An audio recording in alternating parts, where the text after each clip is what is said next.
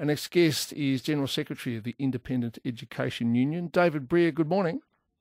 Morning, Tom. How are you? Well, I'm good. So is this true? You've got students who say, I want to be treated as a non-human, and their parents sort of back them up? Look, I have heard from some of our members in schools stories, to that effect. Yeah, that's right. And students say, I want to identify as a cat and I want to wear a tail to school? I've heard stories along those lines. Yeah, that's right, Tom. And the schools, these demands are obviously ridiculous, but are schools required to take them seriously?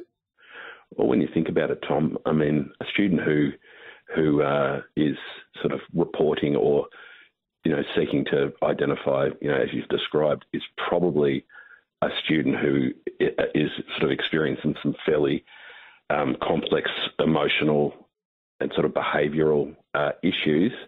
So yeah, it is a serious concern for schools. I mean, they can't really be flippant about it or ignore it, or these sorts of things are indicators of often an indicator anyway, you would think, Tom. I mean, It's a curious thing, but it's an indicator of a person having some issues that need to be dealt with. Yes, but I mean, for example, if I were a teacher and I'm not, but let's say a student said to me, I demand that you treat me as a non-human, and then their parents said, we demand that you give in to our child's wishes. I mean, I would say, look, I'm sorry, you are clearly a human, otherwise why would you be at school?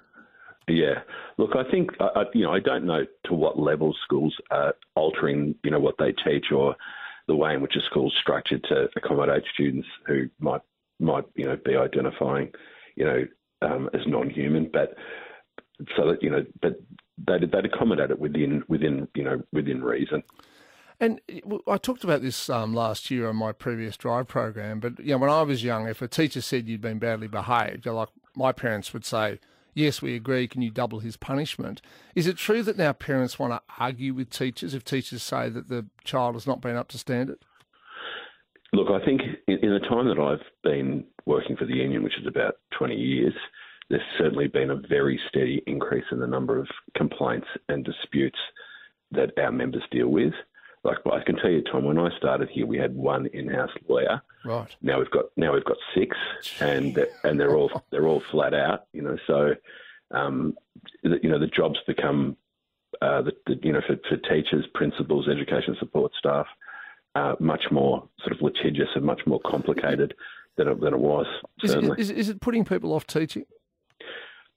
I think it wears people down. I think that a lot of people start, in their career in teaching. There's a fair bit of burn and churn, Tom, going on in schools, that people start and they're out within 5 years.